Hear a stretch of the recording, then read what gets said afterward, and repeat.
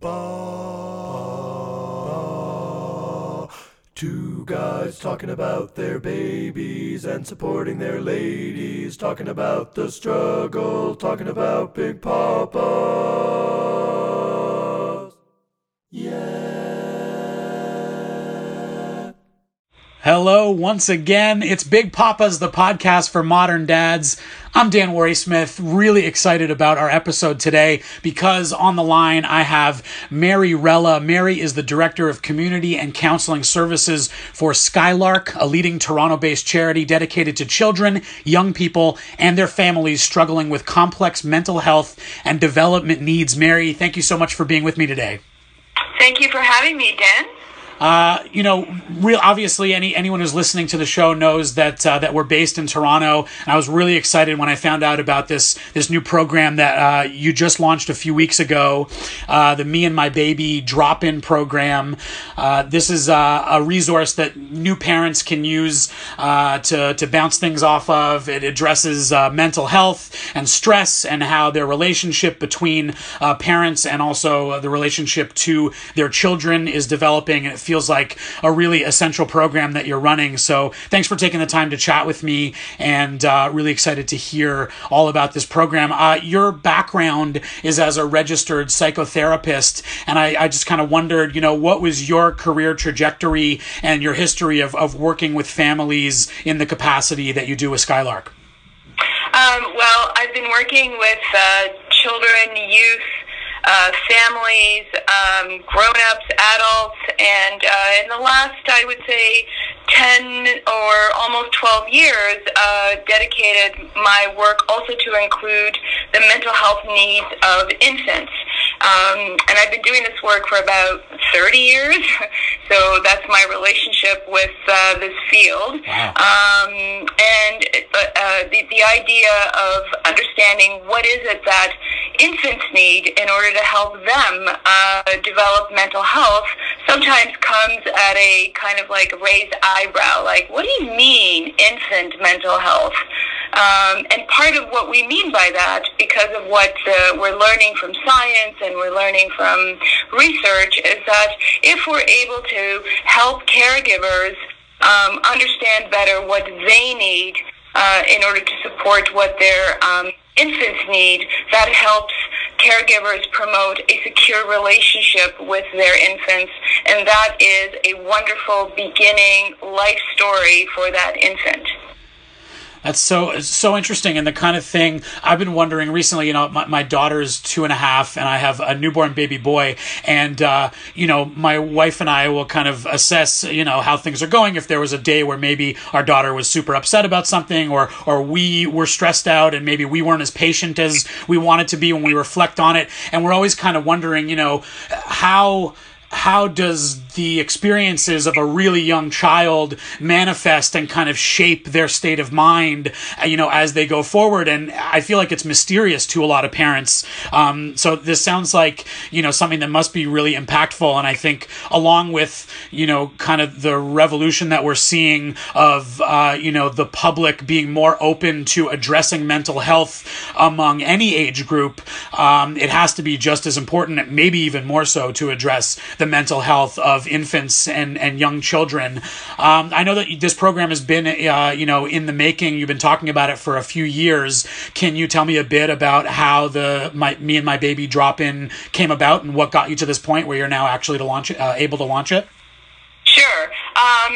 We were able to, first of all, we've learned so much from just being able to open the doors to a walk-in mental health clinic for our young people and families, and they're so significant. It's so significant to have people just be able to come in and operate from a place of, it doesn't matter what I'm needing, it doesn't really matter what, whether it's serious or not serious. I haven't been referred by anybody. I'm just walking in the door and I'm getting my mental health needs met. And what that has primarily taught us in our work is that, boy, there are a lot of families and young people who are out there who are struggling with all kinds of issues, and giving them the opportunity, giving them a door to walk into and just talk about what is on their mind is helpful. So I wanted to be able to take that lesson and bring it into, what is it that might be helpful for parents who have just had a baby, or parents who have already had other babies, but this experience with this baby is a bit different than the one that they had previously. What is on their mind, and do they want to come in and speak to someone about any or all of the things that they're thinking about?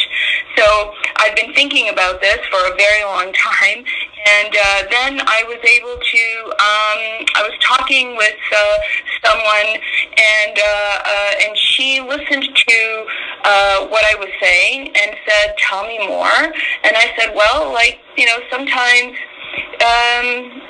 parents who are struggling with postpartum depression or postnatal, mood issues, those things get in the way of promoting security. And it resonated with this particular donor, and they were able to then come back to me and say, "Hey, I'm going to give you a donation to begin this program in your agency." And with that donation, we started this 1-year pilot, which we just opened the doors to February 2nd was our first opening. But it's been about 3 years in the making. Wow. Well, congrats for getting it off the ground. So exciting. I wonder, are there comparable or similar types of programs in other communities, or maybe even in Toronto, that you were able to use as any kind of a model? Or is this something that you kind of dreamed up on your own and have created from scratch? Boy, that's a tough question. There have been so many influences, and there are so many amazing programs that are, in our GTA and across the country. A program exactly like this one, I'm not entirely sure. One of the things that we did think about, or as I was sort of putting this together, is that I'm not sure if you know, but we have a Youth Wellness Hub Ontario model, which is started as a sort of what's recognized as an integrated care model, or even a stepped care model. And basically what, the very short version of that is that, a young person comes in, we offer some screeners, and based on their screeners, it helps us to understand, what level of intervention they might need. So I'm, using that kind of a model in our particular program as well. So a parent or a caregiver can come in. We work with some screeners to look at their stress level as a parent. We look at their, depression screen, and also an anxiety screen, and we sort of help them understand better what is going on for them, and validating for them what might be some of the experiences that they may be having as a parent or a caregiver. One of our walk-ins so far has been a grandmother who is looking after her 2.5-year-old grandchild. So certainly it's not just for parents, it's also for any caregiver. And with those screeners, we then utilize, one of our team members is a nurse practitioner who then is able to sit with the caregiver, perhaps at a different time, if they want, to go over what those screening results mean, and to maybe make some recommendations for next steps. Amazing. I ask about other programs in other communities just to kind of open us up a little bit. Our listeners aren't all in Toronto. So I just wanted to know, also generally, to come back to the topic of postpartum depression, if it's not just for people in Toronto who are going to be able to access your program, in a general way, what can you tell our audience, people who might be expecting kids or whose kids are really young, about postpartum depression, what to expect, what to look for, and, maybe how to combat it, because I know it is a huge challenge for actually surprisingly large percentage of new moms and even dads. Exactly, and we have some amazing researchers in our city and across the country. In our city, we have Cindy Lee Dennis, who works out of University of Toronto, and she does lots of research on postnatal, mood issues and postnatal depression. And what we know is that it exists not only in moms, but it also exists with dads, and it also exists in couples, if you like, and it also exists with parents who are adopting, and even sometimes foster caregivers. So part of the the intricacies, the complexities that come with having a child and or having a child that you need to care for impacts in a variety of different ways, and it shows up in a variety of different ways. It could show up as withdrawal. It could show up as intrusive thoughts. It could show up as I'm not good enough, or my baby doesn't love me. It could show up as irritation and even aggression sometimes, or just not being able to be connected in a way that one ought to, think about. I mean, we have lots of ideas about, what this baby brings, into, it's a lovely event. It is filled with all kinds of wonderful examples and wonderful experiences. And yet sometimes, that's not how some people feel. Sometimes it's really hard to make that adjustment into parenthood. I know, for example, for fathers, some research that we have tells us that fathers think about what kind of a father they want to be with their infant, and that transition into fatherhood is really impactful and meaningful in a variety of different ways, different than what it might be for mothers. Mm. How long do you think of as the period of susceptibility to this kind of mental health stuff, the postpartum depression, the baby blues, whatever you want to call it? Like, what is the period of time after the birth that you're really making sure that people should be checking in and being aware of it? Yeah, so baby blues and a diagnosed depression are two different things. And one of the, they could show up at any time. They could show up immediately. It could show up a little bit later. It could show up even, quite later. But one of the research that we have is that sometimes we have trouble talking about it, because if you're a caregiver and you're not feeling the way you ought to be feeling about the relationship, you can go in and talk to your primary health care provider, and sometimes the primary health care provider, just basically says, well, you're kind of the baby blues, and, this is normal, and they try to normalize the experience, but not all experiences are the same. And so one of the pieces of research that we know is that moms and dads actually want to be asked, are you experiencing, let's do a screen together to figure out whether in fact it's just baby blues and just an adjustment, or whether it's something a bit more that needs a bit more attention and needs a bit more of an intervention. Right. So my daughter, who's now, as I mentioned, 2.5 years old, she, the way that it worked with her is that her time was split a lot between my wife and I, because as a result of being in the NICU for a few days when she was first born, she never took to breastfeeding. So because she bottle fed and my wife pumped, we ended up getting to split our time, maybe not exactly evenly, but fairly evenly family. Whereas our son, who's now a month old, he's breastfeeding fine, and we've noticed that he is like a real mama's boy, and he oftentimes just wants to be with her, whether he's feeding or not. That seems to be kind of where he's most comfortable, and that feels like maybe a more common way, because I don't know what the exact numbers are, but a baby who breastfeeds, is more common. So I'm wondering, are there specific things that fathers can take in their approach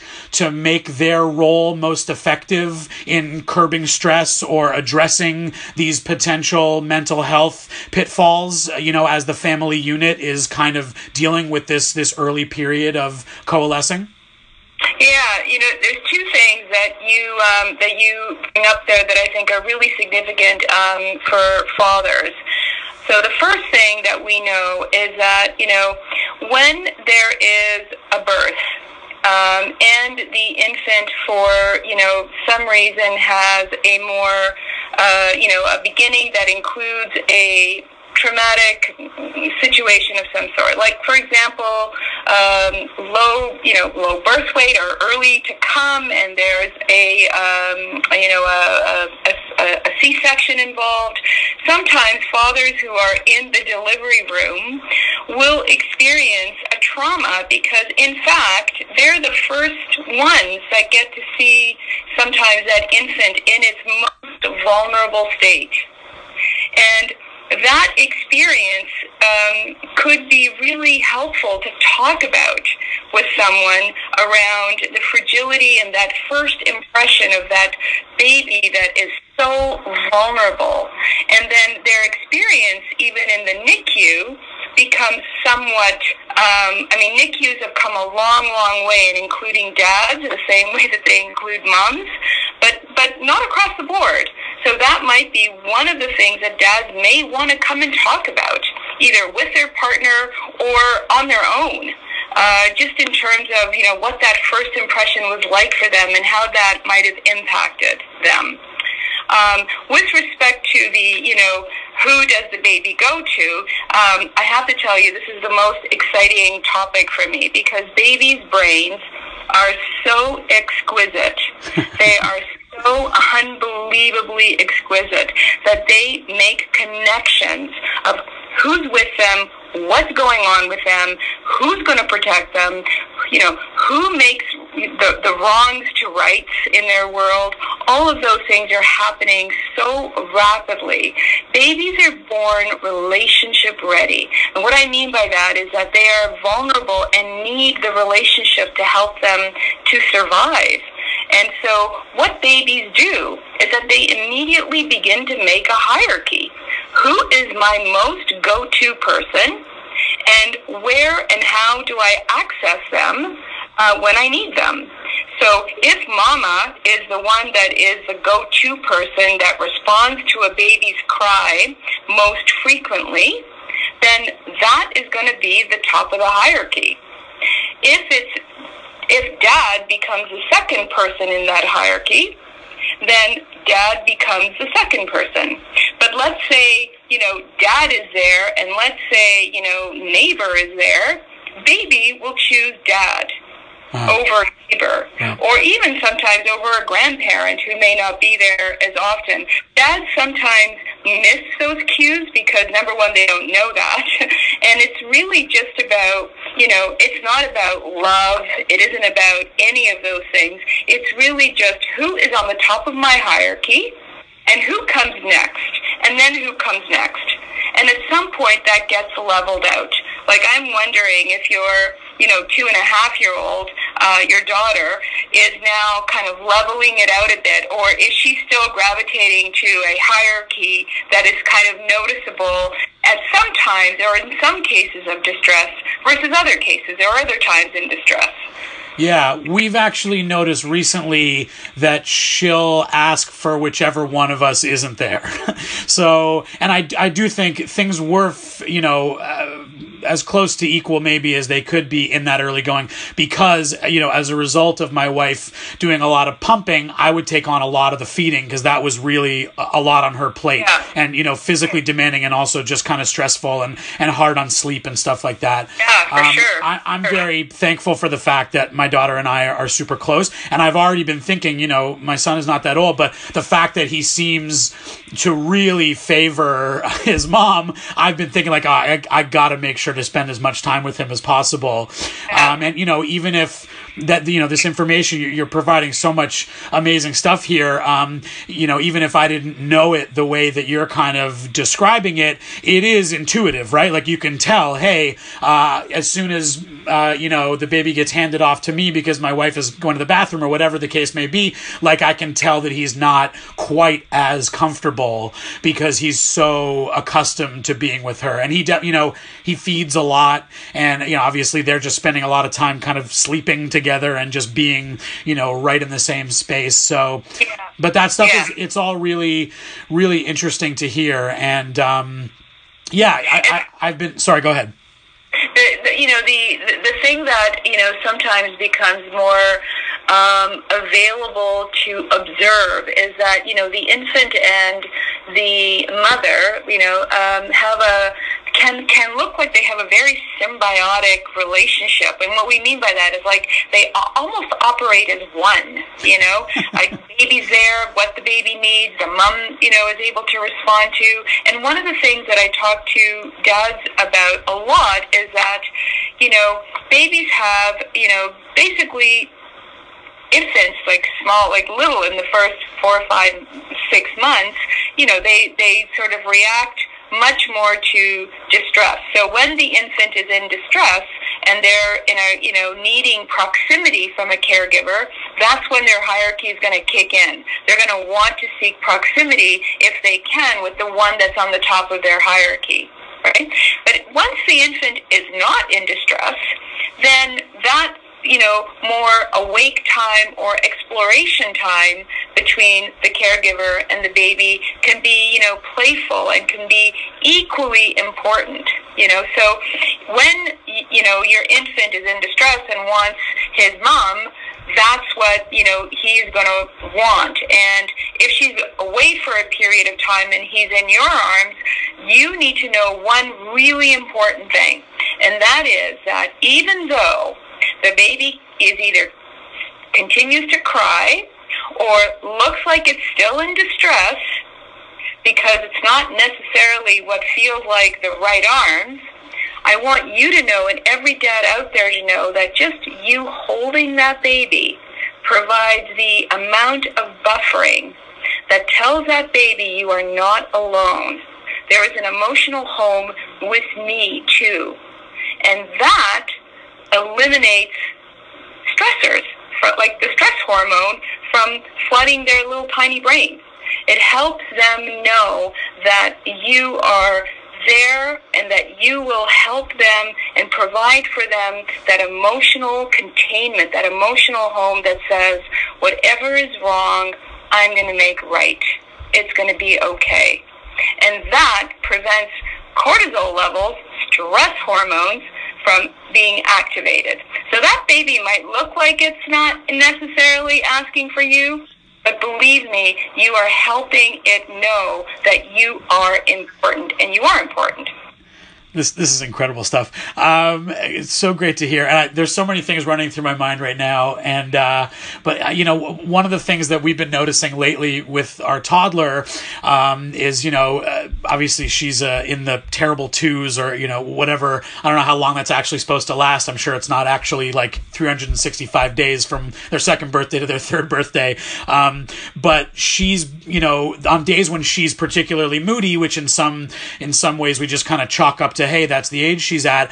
When my wife and I kind of debrief on it after Goldie goes to bed, and kind of, okay, well, what happened today? We've actually been noticing that it's almost always how we approach things, how much stress we're bringing to the situation. And we've actually had these conversations recently where we're like, we feel terrible when we realize like, oh, this really came from, Goldie made a bit of a mess with her dinner, and rather than just like let it slide and be like, oh, we'll clean this up later, we kind of told her like, hey, you're making a mess, could you be careful type of thing, and that she's then internalizing that, and that's what she's gonna hold on to about what she remembers about dinner, last night when it comes to tomorrow, or next time we eat this same food or whatever, and we've been feeling really guilty about the fact that like, oh, we're not just letting that slide, and maybe we're imprinting this memory on her that's, there's no point to it, because we could just say, oh, well, the mess is whatever, it'll take us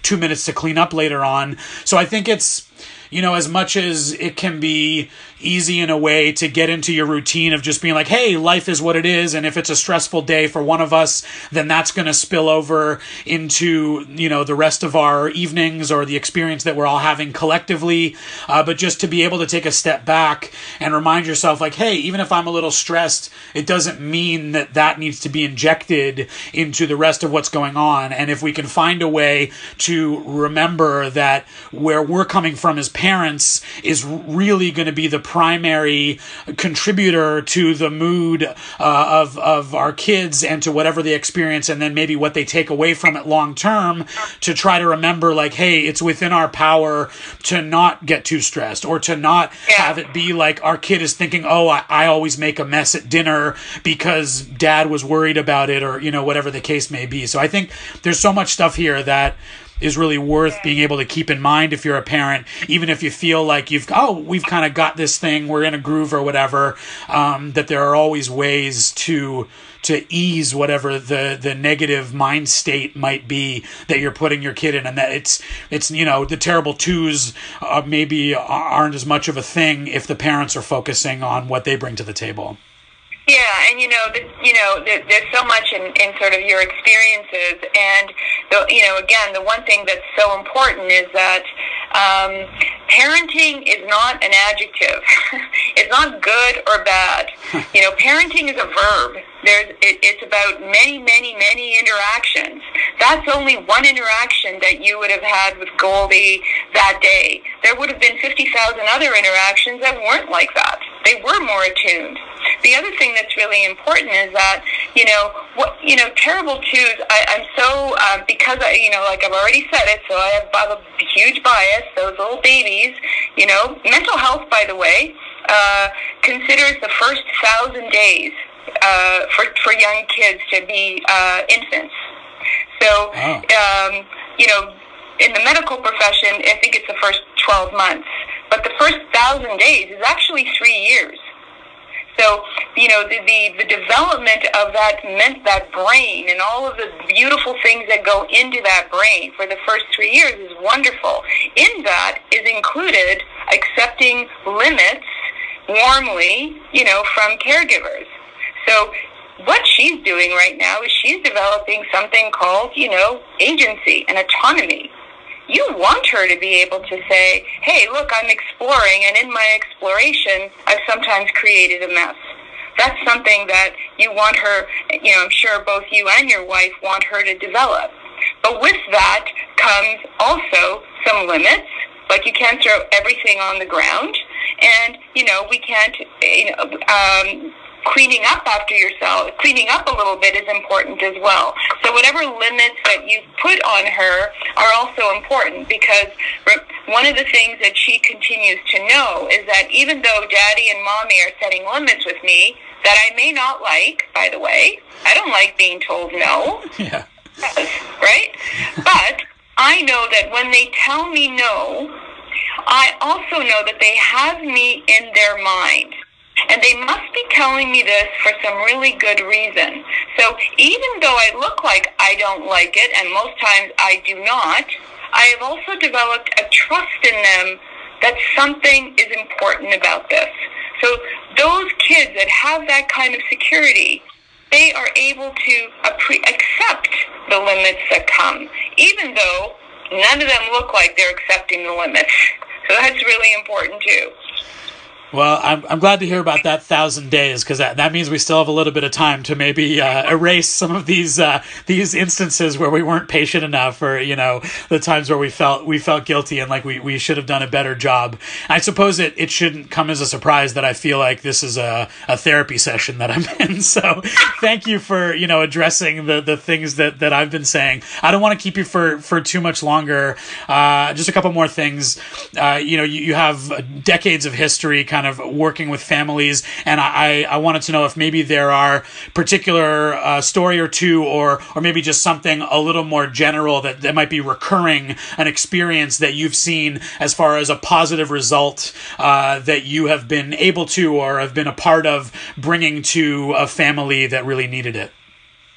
Yeah, I'll give you a more general sort of understanding around something that we've all heard a lot about, which is, like, I've already addressed it a little bit, is this idea of, stress and what it means and what it looks like, and, for young kids, one of the things that we are helping them to learn right from the get-go is this idea of helping them to co-recover with them, co-regulate is the word, but I like to use the word recover, their intense feelings, and feelings of that can look like, negative, not bad negative, but that are negatively charged, like stress behaviors, that, stress behaviors happen all the time, and stress behaviors for young children need connection before they need correction, before they need stop doing that, or the first thing young children need is just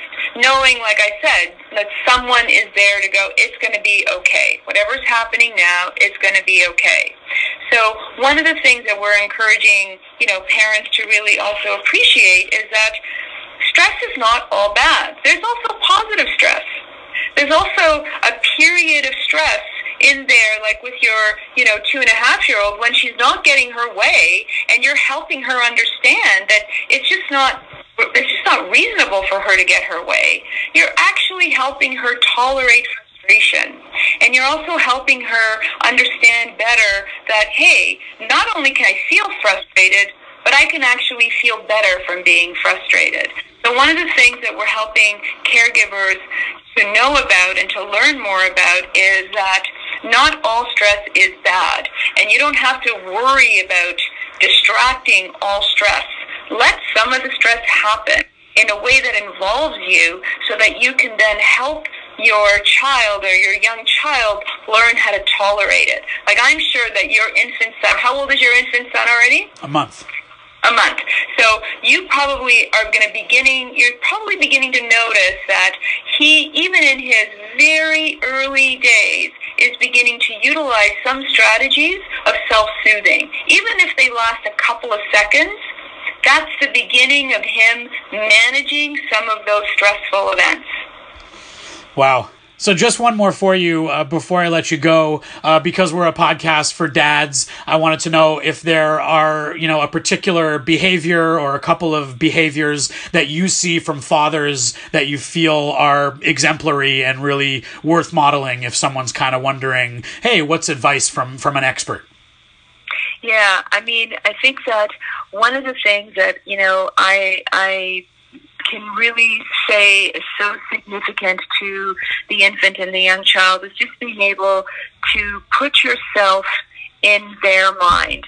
So rather than, try to correct behavior that's, you think ought to be happening based on your mind, to really see it as what is important and what does my young child or infant need from me, and being that attunement, looking at, looking into their, eyes, and being able to communicate that I have you, no matter whatever else is going on here. I'm here to protect you, and that protection includes me maybe giving you some information that you may not like you can't touch that hot burner, and it may also be giving you information that says, yeah, the ice cream fell on the ground and we're going to get you another one if we can, and if we can't, then at least you're going to be here with me and we're going to make it better somehow.